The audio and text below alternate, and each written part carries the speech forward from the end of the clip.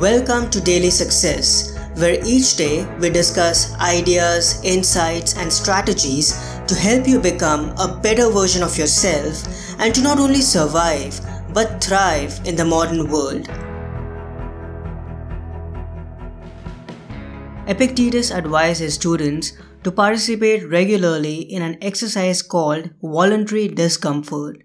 In this exercise, he suggested them to deliberately put themselves through uncomfortable situations. The goal was to not let comfort have an upper hand over us and to be prepared for anything and everything that may come our way. Epictetus said, "We must undergo a hard winter training and not rush into things for which we haven't prepared." During ancient times, wars were not fought during the winter and the opposing armies typically disbanded, a practice that went on past the American Revolution.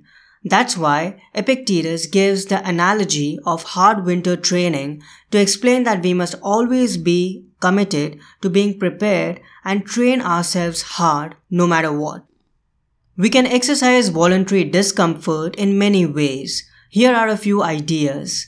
Sleeping on the floor, exercising in the morning, washing clothes by ourselves, fasting for a day, taking cold showers. They will help you become comfortable with being uncomfortable. They will get you desensitized to difficulties and challenges.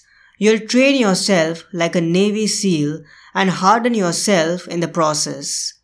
It's much better to be prepared and ready instead of slacking off. Otherwise, it may lead to negative consequences.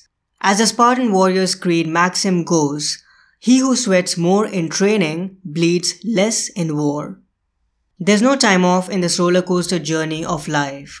We never truly know when life may throw a curveball at us, and that's why it's best to prepare ourselves in advance by undergoing rigorous training and cultivating mental, physical, and emotional fortitude. I hope today's episode added incredible value to you. For more helpful resources on personal development, philosophy, and holistic success, come visit my website parthsahani.com. I wish you an amazing day.